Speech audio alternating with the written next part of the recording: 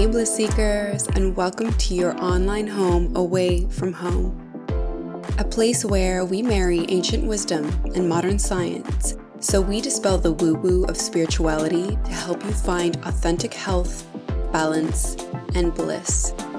I'm your host, Ari, a specialist registered dietitian, certified intuitive eating counselor, embodiment coach, and modern mystic.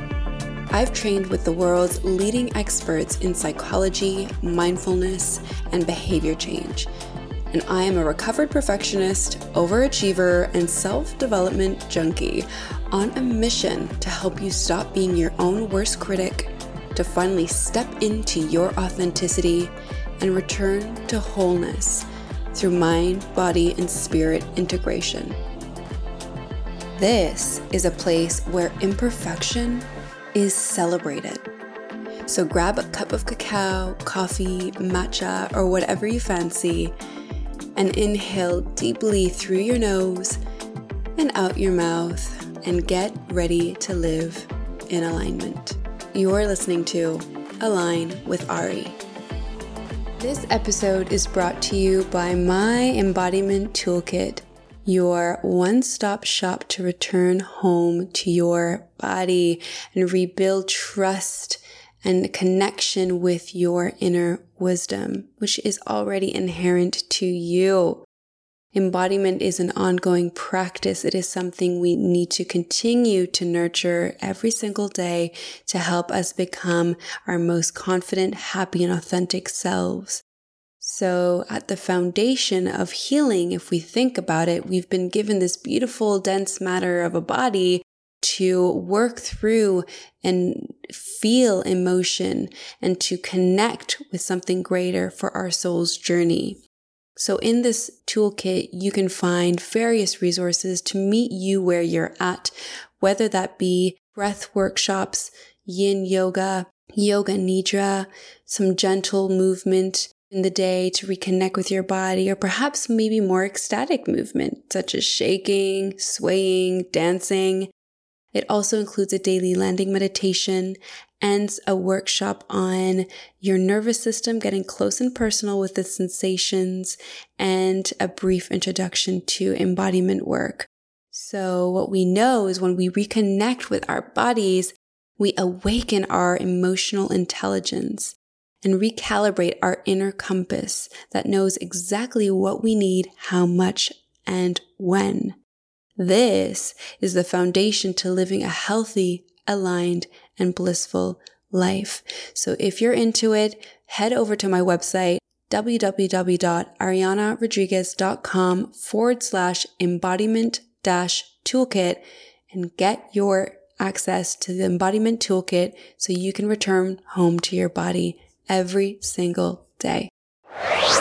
Hello, lovely bliss seeker, and welcome back to another episode of Align with Ari, the podcast, a place where we marry ancient wisdom and modern science for your soul's evolution.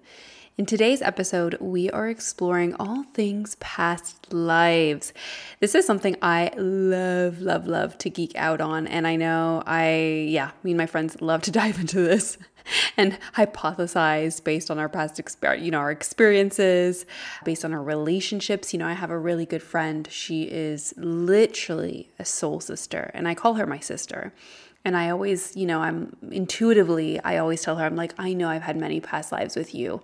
We must have been sisters in a past life, quite literally. And because we're just so close. And so, sometimes how you just have this instant connection with someone. Or you might feel like you know them, or like there's a familiarity to them. This might potentially indicate a past life that you've had with them. And, it might be an indication. So there are hypotheses that suggest that souls reincarnate together in groups. And so then the people we have in our lives, whether it be our best friends, our romantic partners, our parents, family members, key players, mentors, whoever it might be that play a significant, role in our lives at present, might have been also significant in many lives that we've had. And so, of course, this idea of past lives brings up this notion of reincarnation. And right, the premise must be that reincarnation exists in order for past life therapy to, quote unquote, work. So, of course, there's not something we can, quote unquote, prove, right? However, it is something that time and time again, in many reported cases, indicate that it is highly probable. Now, what I find interesting and something that really led me to dive into this field, this work, this body of literature more closely was the fact that notable psychiatrists and psychologists, social workers themselves who actually, work at reputable institutions such as Columbia University, Yale University, University of Virginia, actually do research, and they're finding compelling evidence to suggest that there is a relationship between what we might experience or images we might see or memories we might recollect with that of past lives.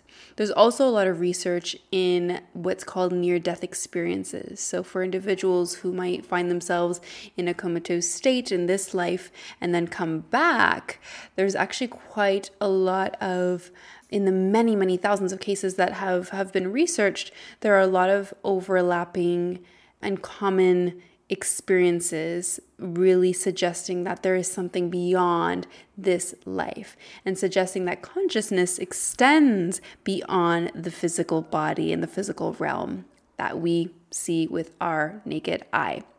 Now, in particular, before I dive into Dr. Jennifer Williams, her background and who she is, because I had such a great privilege and pleasure of speaking with her today in today's interview. But I really want to emphasize some notable researchers that, if you're taken, you're kind of suits your fancy, you want to dive into it a bit more and you want to read some books, if that's something that you're called to do after today's episode, I will just highlight a few researchers. The first one, who really is probably one of the ones, his work has been with us for quite some time and actually then was taken over by another famous researcher that we now know of. But his name is Ian Stevenson, and he was a psychiatrist working at the Virginia University, and he found a very tight correlation between birthmarks and birth defects that corresponded to wounds of the people whom individuals with those defects hypothesized to be reincarnations. So what he found is that about 35% of children who claim to remember previous lives have birthmarks or defects that they attribute to the wounds they suffered by a person whom they were in an earlier existence. So Stevenson actually researched hundreds of children, and in many of these cases, there was a really tight overlap.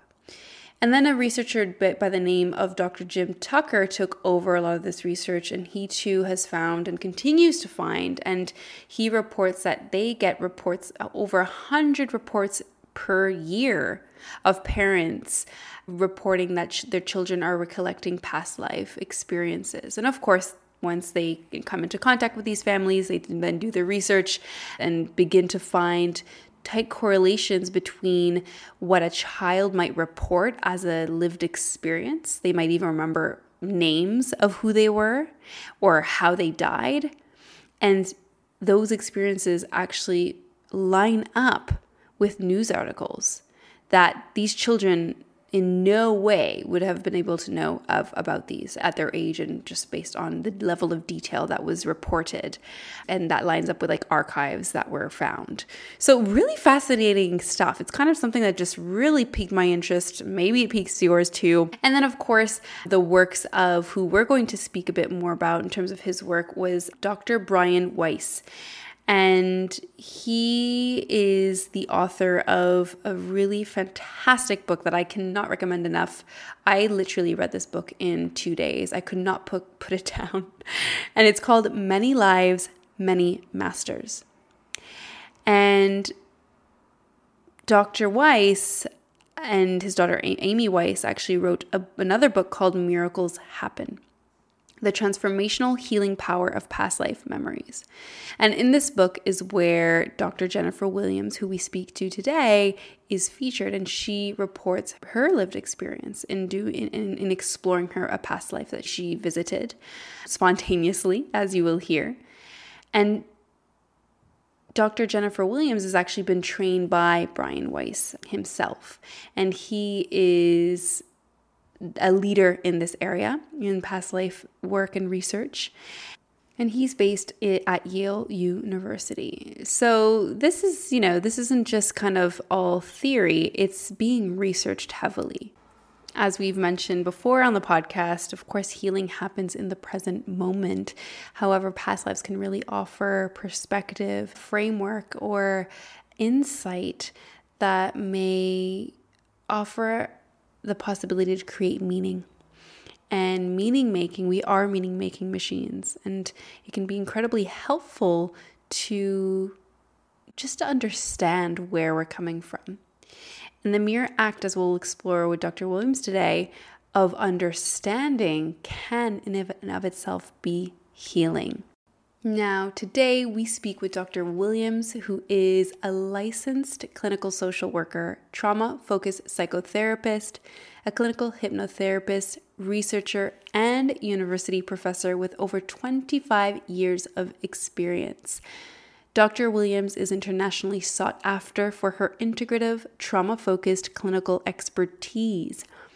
As a certified clinical trauma professional, as well as a certified integrative medicine trauma treatment therapist, she sees clients from around the world that travel to work with her and get to the root cause of their presenting problems. She is trained in EMDR, clinical hypnosis, regression therapy, MBSR, heart math, neurofeedback, and integrative medicine and nutrition. And she integrates this knowledge into her clinical practice, teaching, research, and consultation. She derives passion from utilizing holistic modalities in her therapeutic work with clients.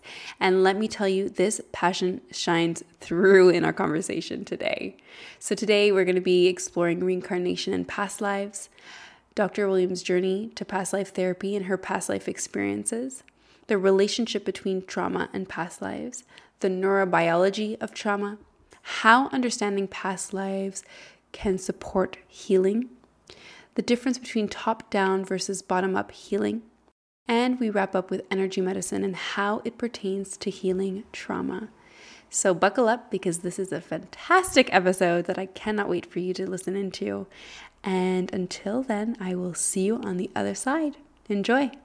Hello and welcome, Dr. Jennifer Williams. It is great to have you here with me on the podcast. How are you today? Thank you. I'm well. How about yourself? So well. Better now. Great. I'm excited about this conversation. Lovely. So I'm really looking forward to diving into past lives. This is, your bread and butter, shall we say.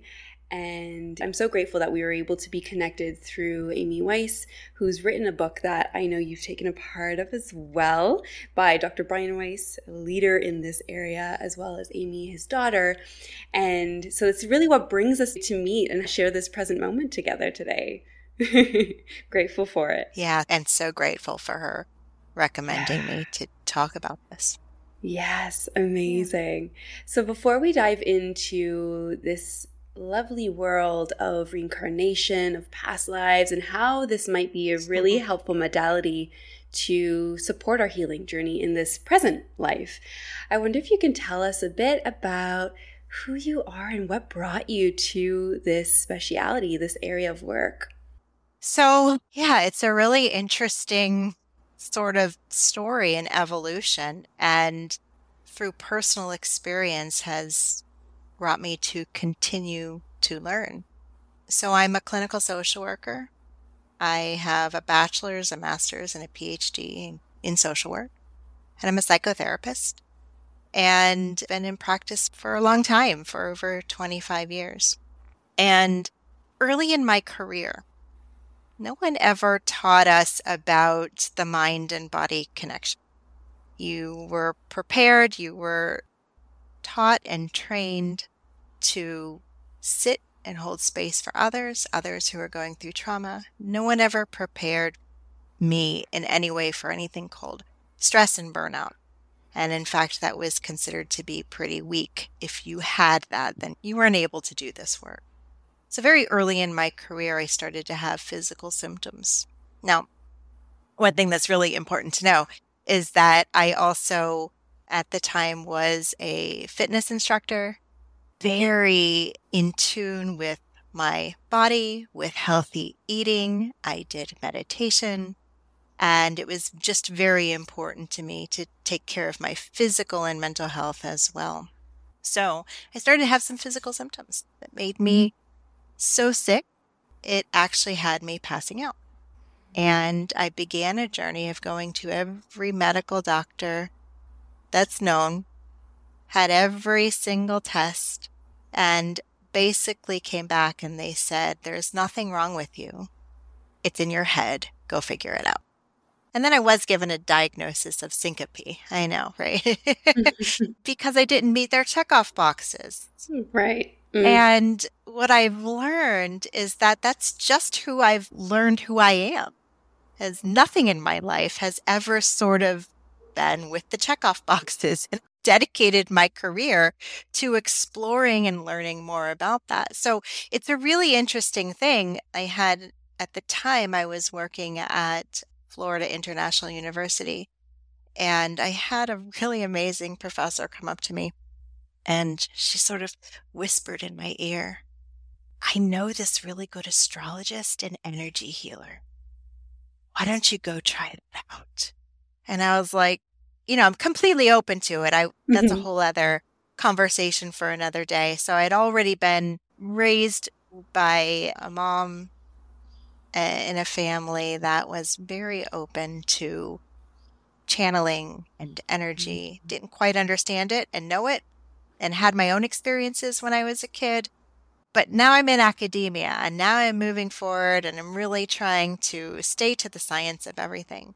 So it was really kind of funny when this professor came over. I was open to it. Sure. That started me on this whole entire path of trying to understand myself. I went to astrology.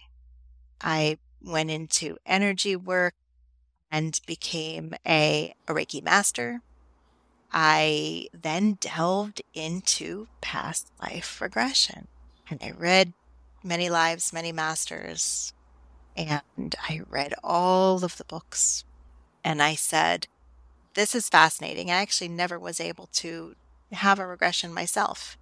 I was never able actually to regress, but I decided I was going to go in and get trained in it. So I went into training and with the Weisses, with Brian and his wife, and became trained in it and started doing all of this work. So that's sort of how it began, where I just started to go and delve into a deeper reflection of myself and how this was helping. And interestingly, it did. I stopped having physical symptoms. I stopped having, passing out. I was more resilient. I saw things in a more creative, outside the box, loving way. And it got me excited. And I said, I've got to continue to find more about this. So that worked. And then, so there were two other really turning points in my life that I think would be interesting. And one of them is written about in Amy and Brian's book, Miracles Happen. So shortly after that, I started to have in the bottom left side of my stomach, like a little white, little rashy area, like a rash. And I went to the dermatologist, and the dermatologist didn't know what it was. It didn't hurt. It didn't itch. It just was there. And so we started with certain treatments. It wasn't going away. In fact, it was growing. And finally, the dermatologist said to me, listen, I need you to do this cream for a month. I'm concerned that it's growing. So if it doesn't work and it continues to grow, we're going to do a biopsy of it because I think it might be something more serious. Wow. You don't want to hear that when you're at any stage, but right. And so, okay. So around that same time, my husband went to a massage therapist who does energy and healing work. He called me up and he said, listen, you've got to come see her. I also have TMJ, by the way. And he says, she's a miracle worker. You've got to go and see her. No problem. So I go and I have a session and I lay down for what I think is going to be TMJ. Right. And I get very, very relaxed. And all of a sudden, I start having these images of being in a Viking lifetime. Yeah. I began feeling pregnant. I began feeling pregnant. I had not been pregnant in this lifetime. I could feel it. I literally was resting my hands on my belly. And over actually a couple of hours, what emerged was that I had been impregnated. I was a young child, been impregnated by my father in that lifetime, and thrown onto an island and left to die. And a feeling of despair was downloaded. And all of a sudden, I remembered finding a sword, taking a sword, and stabbing it into my belly. Now, at the time, I couldn't remember. I didn't know if it was to kill myself or the baby or both. But it scared me. Of course. Unfortunately, the person that was working with me wasn't quite skilled. This was the first time she had experienced something like this. Right. So she didn't really understand what to do. And there's some ethics behind that. And that also fueled my work today. So I'll get back to that in a second. Yes. So I stab myself. I open my eyes. I awake. And I realize that where I stab myself is the exact place where that rash is, right? So, can't believe it. I look down, and it seems like the rash is already a little bit less. Wow. So I call my husband. I say, you're not going to believe this. I'm trained in doing regressions on others. I can do it on others. Yeah. I've tried it. I've tried it in Brian's. I've tried it individually with numerous people. It's never worked. You're not going to believe this. I just had a past life regression in my massage, TMJ session. Because you're kidding. I'm like, I'm going to tell you all the details when I get home. It took me about 45 minutes to get home. And when I pulled down my pants to show him where the rash was, it was already significantly smaller. Wow. We talked about it. I told him. We went to bed. It was at night. Went to bed. I woke up the next morning. I promise you, it was gone. And it has never come back, ever. So, these stories, it's one every thing. Time. But it's even more when you experience it. Yes. Right? Like, it's so powerful when you're reading other people's experiences that they have this sort of healing. How in the world does that happen? That's right. I believe in it. I do it for others, but now I'm physically experiencing it. So you can imagine that set me off and got me even more excited and unraveling the science, unraveling everything of how this could be the case. But also remembering I'm now in academia and I'm moving even more into academia.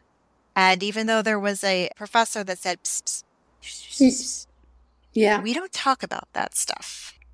Exactly so right.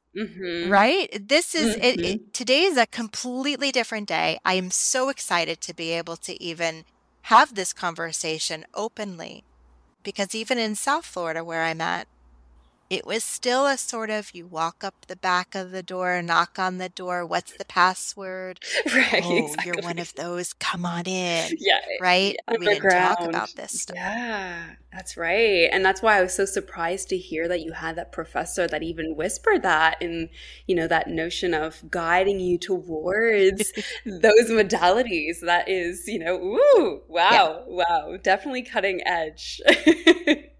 It was cutting edge, and I think in some ways, some sort of divine intervention. I mean, it was meant to be. It was almost like, and this particular professor was known for being really outside of the box, so it aligned with her. She is great, but I don't know that I would have as deeply explored these modalities had I in some way been given permission.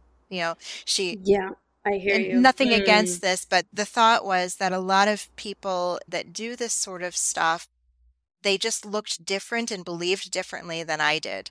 And, it was almost like I was given permission. I didn't have to wear tie-dye. I didn't have to go and sit That's on right. a Get hill, dreadlocks and, and like, wear yeah, sandals or and right, eat brown rice, smoke, or do Yeah, incense, that's and right. and rock back and forth for a while. Like I didn't have to do, Mhm. although all of that is beautiful, and I love incense and I love Mhm. meditation, Mhm. and when I have the time to do an hour, absolutely I do it.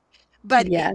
the other passion that I bring into this is that it needs to be accessible Mhm. and done in a way that we can integrate it into real people's lives, right? So there's Mhm. another aspect of that. There's one more thing Yes, do that tell. happened. So, yeah, talk forever about this. I love this. I really feel the passion and it gets me excited too. Okay. Okay. All right. So that happened, and I start to really more further explore this and delve deeper into helping others to heal. The part that I wanted to say about the ethics is this person, the downside to this is that this person that guided me through this, she was having an experience for the first time on her own. She didn't speak English very well, which was totally fine. I spoke enough Spanish.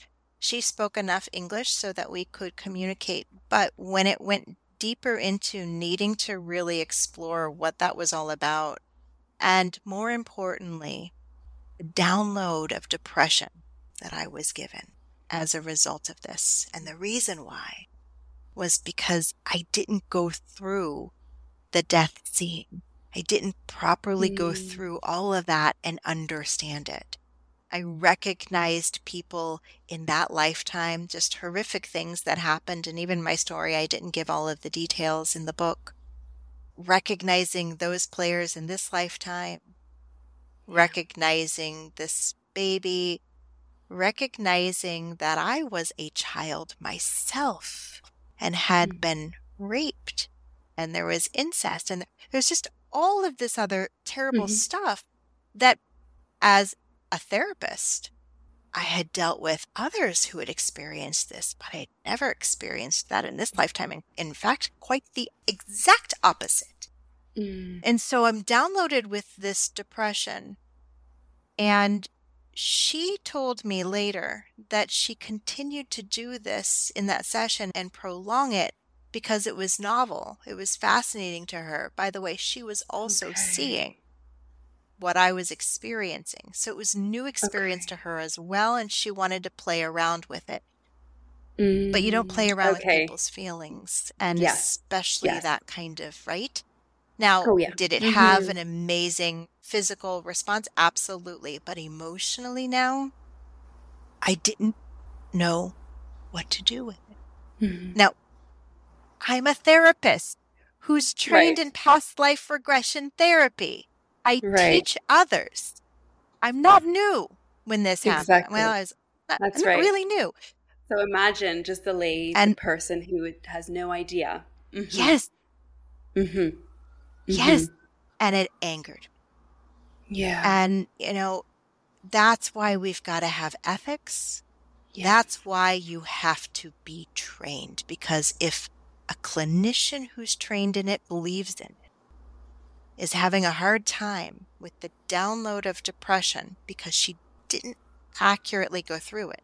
And no one could tell me what to do. And I couldn't go to That's normal it. therapists and go, my gosh, you're not going to believe this. Right. They won't.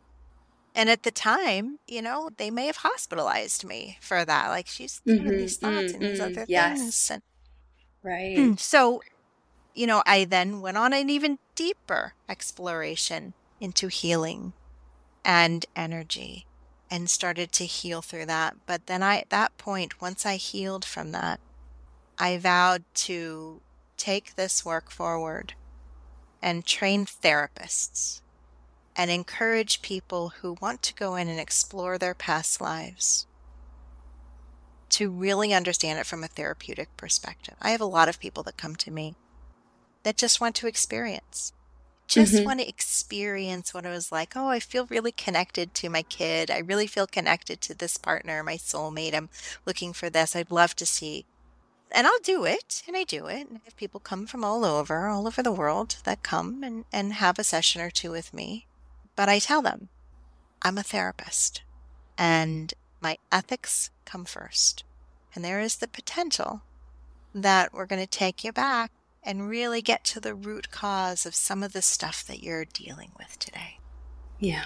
It's not something that we can necessarily get to in a session.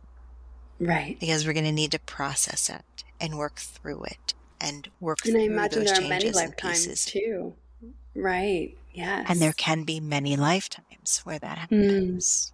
Yeah. So before we dive into the relationship with healing and revisiting those past lives, I'm just curious, going back to the massage therapist who wasn't trained in this particular area, wasn't a therapist, didn't know how to support you in the feelings that were coming up, as well as integrating, right? Because it sounds like, of course, when we experience something like that, it's that integration piece, which is so important to emphasize. At the same, and I'm kind of curious because it sounds like it was almost a spontaneous experience for you. So I wonder, how does one visit a past life if it's not through regression? Does it just happen spontaneously when you're very relaxed? Can it happen, I believe I've experienced dreams that have been past lives as well. And, in that sense. So I wonder if you can speak to, how do we know something is a past life without necessarily going through the regression pathway at this, we'll visit that in just a moment. I think that's an excellent question. How do we know? And I'm going to say it's all about feeling. Let me go back to the first part of your question. And there are many different ways to access memories. So typically past life regression is done through hypnosis. Hypnosis, quite simply, is just a focused state of concentration. That's all it is. I can't make you get up on stage and cluck like a chicken, believe it or not, unless you want to, right? So believe it or not, when you see stage hypnotists, not hypnotherapists, hypnotists, that they're looking for specific people, they're looking for certain eye rolls, they're looking at in a group of people who responds to what they're saying. There's going to be people that roll their eyes and okay. Hypnosis, quite simply, is a focused state of concentration. And so I use hypnosis, but I also use more of progressive relaxation and just allowing a person to get into a very relaxed body state. Once we get into a relaxed body state, and we're able to get into the subconscious, the collective unconscious, where all of our memories are stored, right? So I love explaining it like, I'm sure we've all seen that picture of a glacier. There's a glacier, right? And the little top part is above the water, and that's our conscious mind. That's our stuff that we're able to recall quickly, pay attention to, look at, that we need to have and recall immediately. But then you've got this other huge part that's underneath the water, and that's our subconscious and unconscious mind. And that's where all the other stuff, that's really what's running the show. That's what's steering our ship, right? It's where our trauma is. It's where all of our other experiences exist. And so, I can go into the neuroscience of it and talk a little bit about that. But quite simply, once we get into a relaxed body state, we're more able to open up and recall easily those experiences that are in our subconscious and unconscious mind. So can we do that in regression, in hypnotherapy? Absolutely. Do a little hypnosis, talk a little bit about, relaxing your physical body, and get you into that space where we're able to bring that forward. But you can do that in massage. You can do that. I'm going to tell you, I'm a trauma therapist as well. And I do a lot of what's called EMDR. Yeah. And I have had, also personally, and also other clients in the midst of looking at their core belief, I'm not good enough, or it's not safe to be me. When we're doing EMDR, they go back to other scenes. Now, how do we know it's a past life? I'm going to be honest. it doesn't really matter. Mm. Because if images and other pieces and pictures pop up and it's connected to an emotion, even if it's metaphor, even if it's a movie that you saw or you think that you saw, even if it's, connected, why of all the things in the world, of all the movies that you've seen, of all the books that you've read, the Midwest comes up or the Old West comes up? All right, let's Right. go with it. Yeah. Because really, I'm more guided by the healing than I am about trying to prove that this indeed was a past life regression. But how do we know?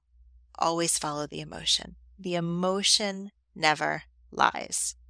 So if you can follow, I used to say all the time until I really understood the neurobiological component of it, when I would say, I want you to move from here to here. I used to say many, many years ago, I used to say to my clients, like, or my students even, I get really Yeah. excited when my clients cry. Because Yes. then I Oh my know I'm gosh, in me the too. emotion. Me too. Right. Yeah. I Because get then you know excited you're when I there. cry. Yeah, exactly. Yeah. Yeah. Because then you're going into that limbic system. Then you're going Yes. into the emotion, and now we can do some work.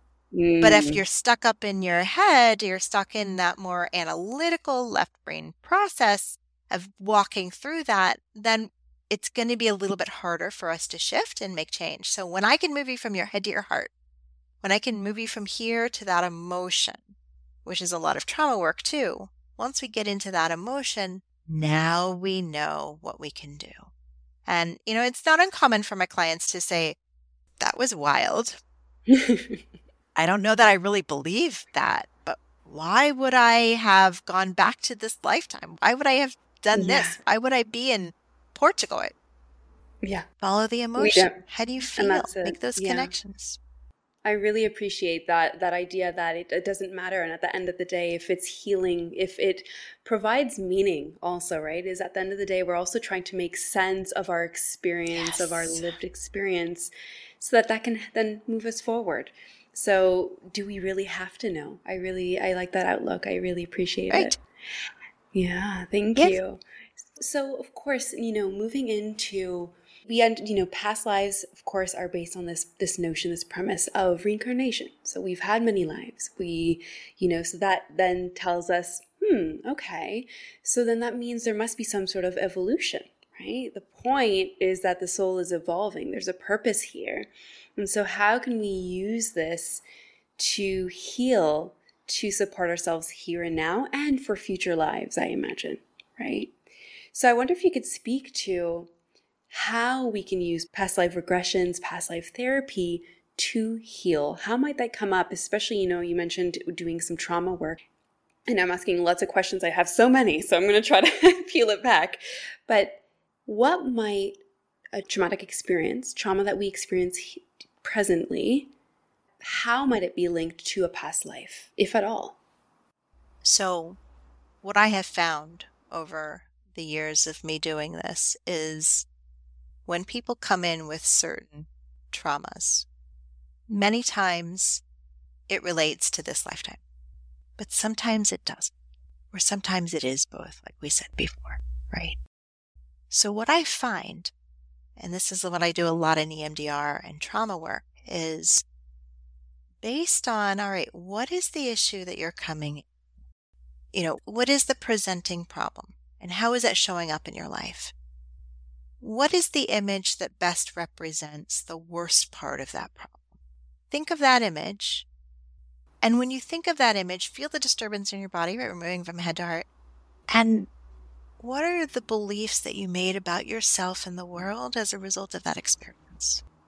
That takes a lot of work sometimes because people want to, I work with a lot of very high functioning people who have been very good at suppressing any stuff or saying, yeah, that was trauma, but it made me who I am. It's great. But now it starts to seep out in some ways and they're not understanding. So sometimes we have to just pause and allow for the part that went through that worst part of that experience to just be present. Because adults like to rationalize, compartmentalize, and go, I was 5. Come on. I've had a lot of other experiences since that. No, but I want to talk to that part of you. What part of you? So we sometimes have to do a little bit of work with that, but it's usually this core belief. And what I find is once we find the core belief, it's a thread. And that thread, so I enter by finding, as of right now, think of the image that best represents the problem for you. What's that image? When you think of it right now, where is it that you start to feel any sort of disturbance in your body? That's how I know that we've got something. If they're not able to connect with the emotion, the feeling, we got to keep looking, right? So once we feel that disconnection, all right, now we start to explore the core belief. What could those core beliefs be? I'm not okay. It's not safe to be me. Okay. Yeah, but I was 5. Mm-hmm. Let's look in this lifetime. All those experiences that you've had in this lifetime where it wasn't safe to be you. Oh, okay. All right. So then we'll take that and I'll get them into a relaxed body state and take that core belief back. I want you to go back to the origins of it was not safe to be you. And sometimes, depending on the technique that I utilize, sometimes I'll actually have them say out loud, it's not safe to be me. It's not safe to be me. It's not safe. Feel that disturbance in your body. It's not safe to be me. And then all of a sudden, images pop up where they go all the way back. I'm in a cave. I'm here. I'm this. And then it just starts to unravel. Taking the core belief and allowing us to go all the way back to the origins of this. I'll just say to the origins. And they'll go back.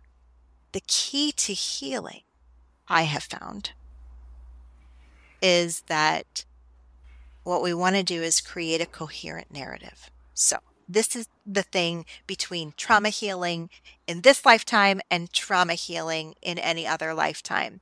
Okay. When we experience the trauma and the body responds, Bessel van der Kolk says, body keeps the score. It 100% does.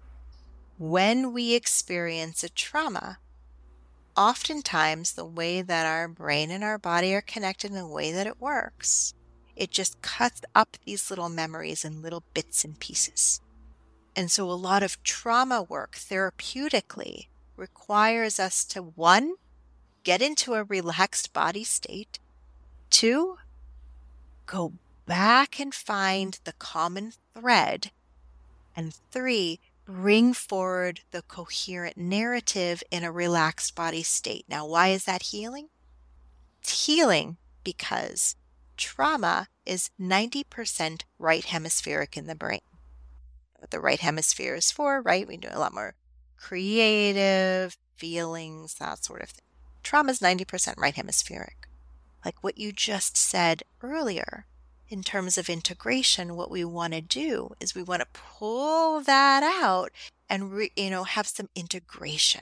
So we want integration, the kind of as them down the middle of the head, right? So we're looking for integration, and we do that by finding a coherent narrative while the person is in a relaxed body state. Because what we do also know is it's physiologically impossible to experience stress in a relaxed body state. That's why hypnosis works. That's why mindfulness works. That's why meditation works. Self-regulation, whatever you want to call it. It works because it relaxes us. And therefore, we're not having that cortisol and adrenaline response when we bring forward.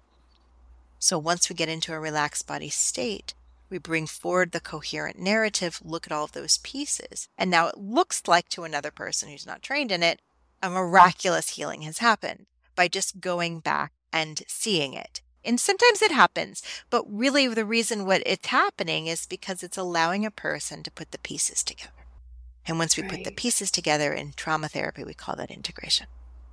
Once we integrate it, we're able to then pull it out more from the right hemisphere and integrate that. So yeah, we're able to go back. Yeah, I remember I was 11, 12 years old, impregnated back in whatever the Vikings time was. Yeah, I got pregnant by my father at the time. Yeah, I had all these horrific things happen to me, abandonment, blah, blah, blah. So that sounds Not quite, depressed. yeah, yeah, yeah, absolutely. Thank you for that. Thank you so much. What it sounds like, because I think there's a distinction between almost an embodied understanding, as you mentioned, in that relaxed state, right? We must be in the body versus in the mind.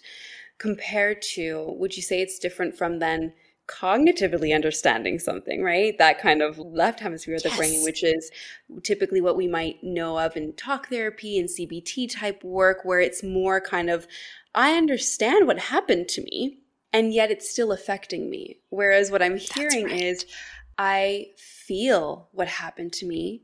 I've let it move through me. I can acknowledge it. And okay. So it Yeah, sounds like that's the distinction, is that embodiment piece, would you say? beautiful. Beautiful. Beautifully stated. Exactly. And we call that top down versus bottom up. Mm-hmm. Right. And so the old traditional modalities, these old traditional Yeah. modalities, which I, shared with my dean, I'm really not interested in teaching any longer, although therapists need to know that. And they are efficacious. We know that cognitive behavioral therapy works. We know that that a lot of this stuff, there's great research to show that it works. It takes time though. Why? Because it's top down. Tell me how you feel Yeah. about that. How did that Mm. feel? What we know is with trauma, because of the embodied nature of it, right? Because it does find itself in the body, the way the brain works, bottom up. It's Yeah. what we call bottom up therapies. And we know this to be the case. We cannot, we cannot heal from trauma by just overthinking it, by just thinking about and trying to override it. The information that we know today, I love this. I did a training about 12 years ago with a psychologist named Louis Cozzolino, and I always use this quote because he was so fantastic. He said, listen, folks, the stuff we're going to learn about today in neurobiology, it's true today. Here's what I want you to do.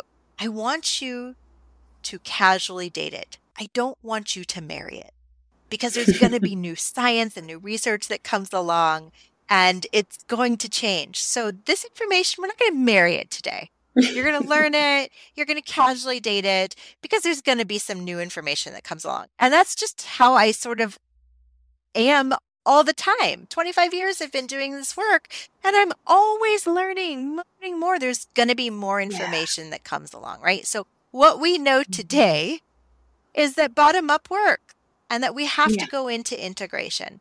That yes, and I'm not saying there's no space for it. Of course, there's space for supportive therapy. There's space for, how did you feel about that? Everybody's in their own individual space a little differently. But for Hmm. real trauma work, we've got to work on that integration and we've got to first go into bottom up, getting somebody to be able to be safe in their body and be in a relaxed body state. Yeah. Beautiful. Yeah, I hear you. And I definitely second that motion. It's something that I myself have been diving much more into somatic work and learning how to feel. And that brings up the nervous system. And I wonder if you can touch on, Jennifer, a bit of that, as you mentioned, that neurobiology. I know you're keen on the science, the neurobiology of trauma, and then what happens when what happens when someone experiences a past life and moves through that healing. Is there research on this at this time? I know you're super into the academic, so I'm wondering if there's research to support what happens on a physiological level. Is there research to support what happens on a physiological level when people go through regression? Mm. I have not read it. Hmm. I have not read that. I guess so. When someone experiences trauma, and then when they then experience the embodied healing after that, which might be accessed through past life regression potentially. Okay, so yeah, so let's just talk a little bit about that. So, how does the body actually sort of, store trauma? Mm-hmm. So, one of the mechanisms that through which trauma is stored in the body is through our stress response, right? So, what happens is it involves the release of our stress cortisol, our hormones, cortisol and adrenaline, right? So, remember that when we experience stress, and by the way, it's really super, super important for us to remember that a person's perception, not what's really necessarily happening, a person's perception of what's happening in the environment can cause the stress response to occur, right?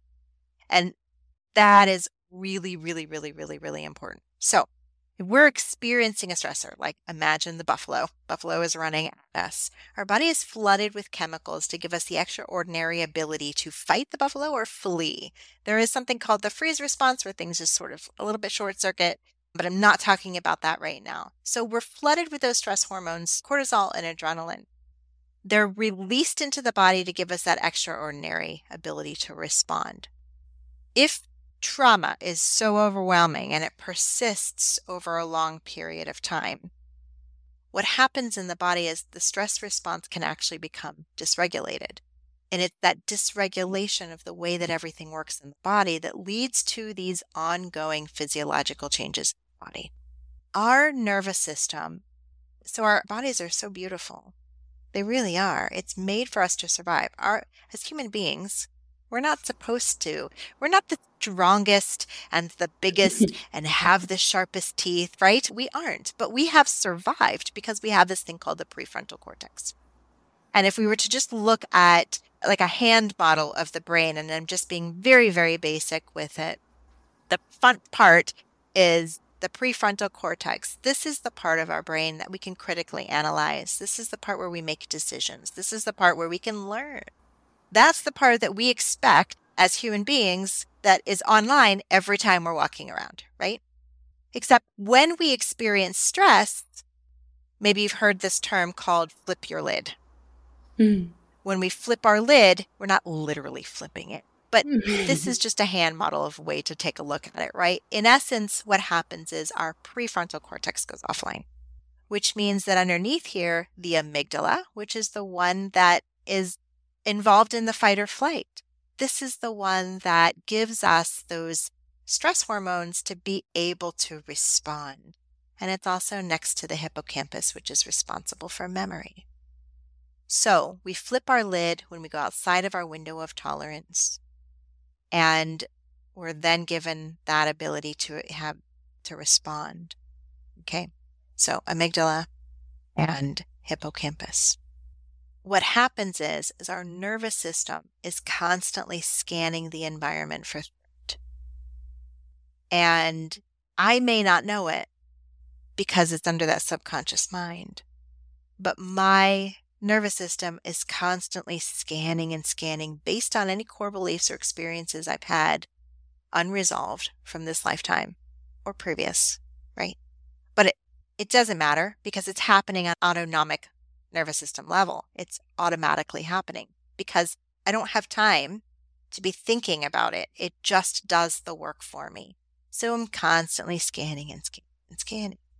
And so if I perceive something to be threatening, to others, it may be not a big deal. But to me, alarm bells go off. I'm flooded with those chemicals. Outside the window of tolerance I go, there goes the lid, and now I'm fighting in fight or flight. When that's happening 1,000,000 times a day, it's not supposed to. When that's happening over and over and over again, that's what causes the physiological changes in the body. Lots of things happen in the body. It affects the heart. It affects your GI system. It affects the way that your brain thinks. And we can even talk epigenetically. If we have genetically some certain genes inside of us, another wonderful way to make sure that those express is to have unresolved stress and constantly be flipping our lid. The thing is that many of us are not in tune, or we've become so efficient and good at pushing all of that away and not leaning into the discomfort to be able to heal that we can go decades and decades and decades until little bits and pieces start to pop up and we don't understand why.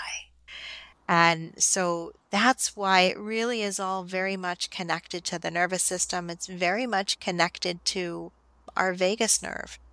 Now, our vagus nerve is the longest nerve in the body. It goes from the base of the skull, goes down the neck, separates at the back, goes behind the ears, goes all the way down to the end. I had a doctor who said, I don't know why you're being all fancy with all of this. All you just need to say is it goes from the hole to the hole.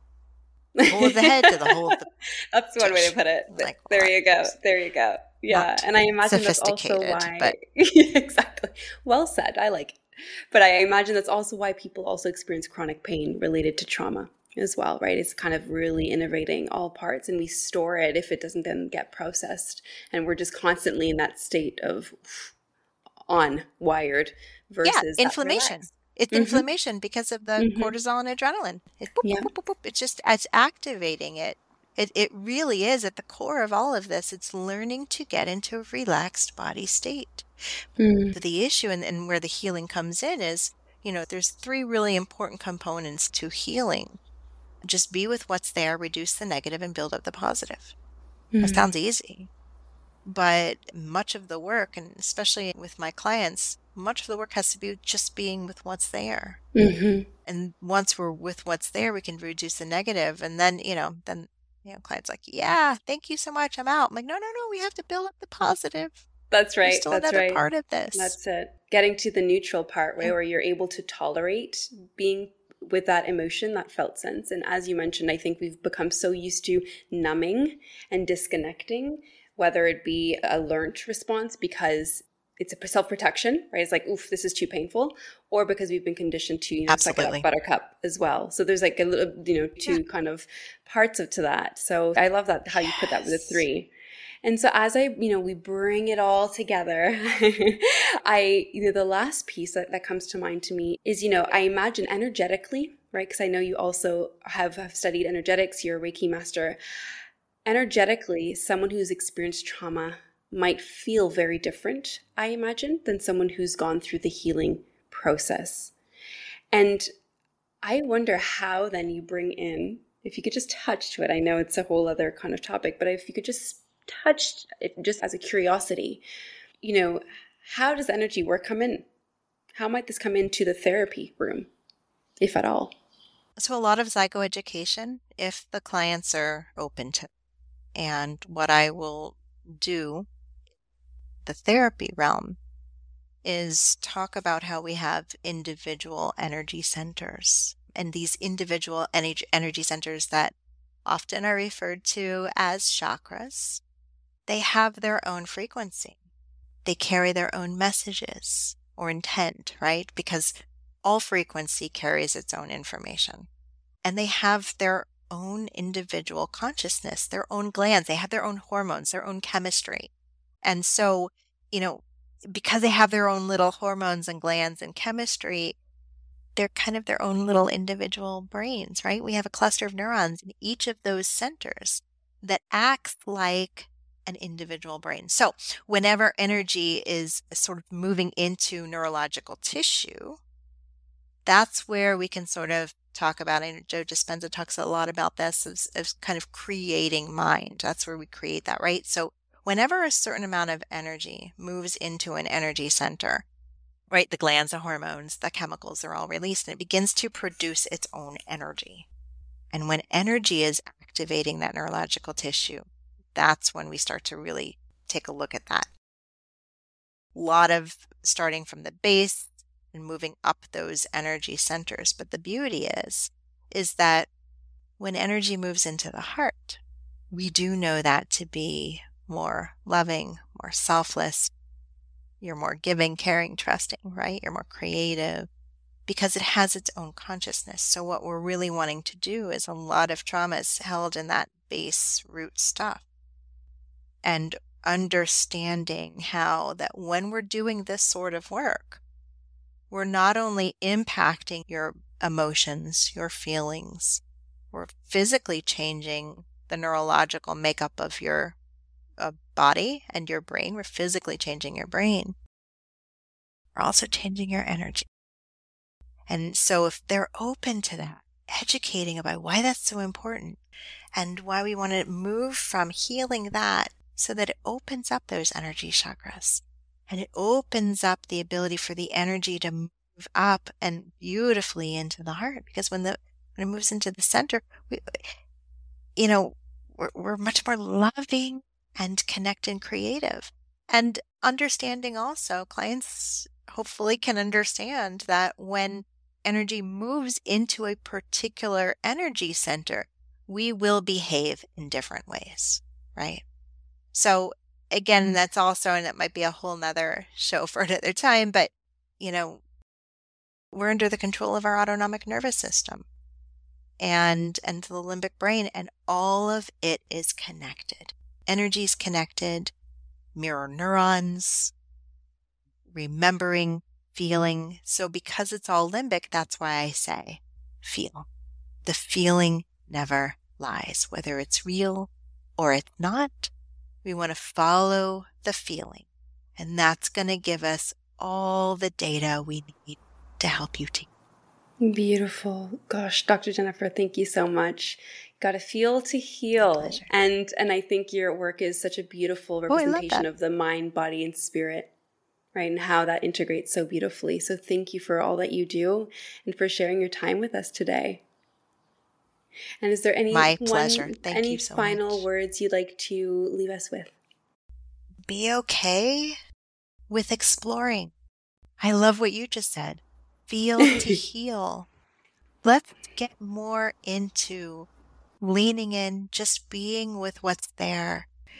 I would love for people to put down their phones, put down the distractions, put down everything, and just allow themselves a moment of presence. Because once we get into presence, then we can start resonating and connecting with others and start to make real significant changes, not only for ourselves and our energy. When we impact our energy, we impact the energy of those around us. Absolutely. Thank you. Thank you. Thank you. Thank you so much for tuning in to Align with Ari. Now, if you like this episode, subscribe, rate, review if you feel called, and please share with a soul sister you think would love to hear it. And if you're looking for more support, head to arianarodriguez.com, where you'll find some free resources, a quiz, my embodiment toolkit, and coaching services for a more personalized approach. You can also find me at Align with Ari on YouTube or align.with.ari on Instagram. Thanks so much for listening, and catch you soon.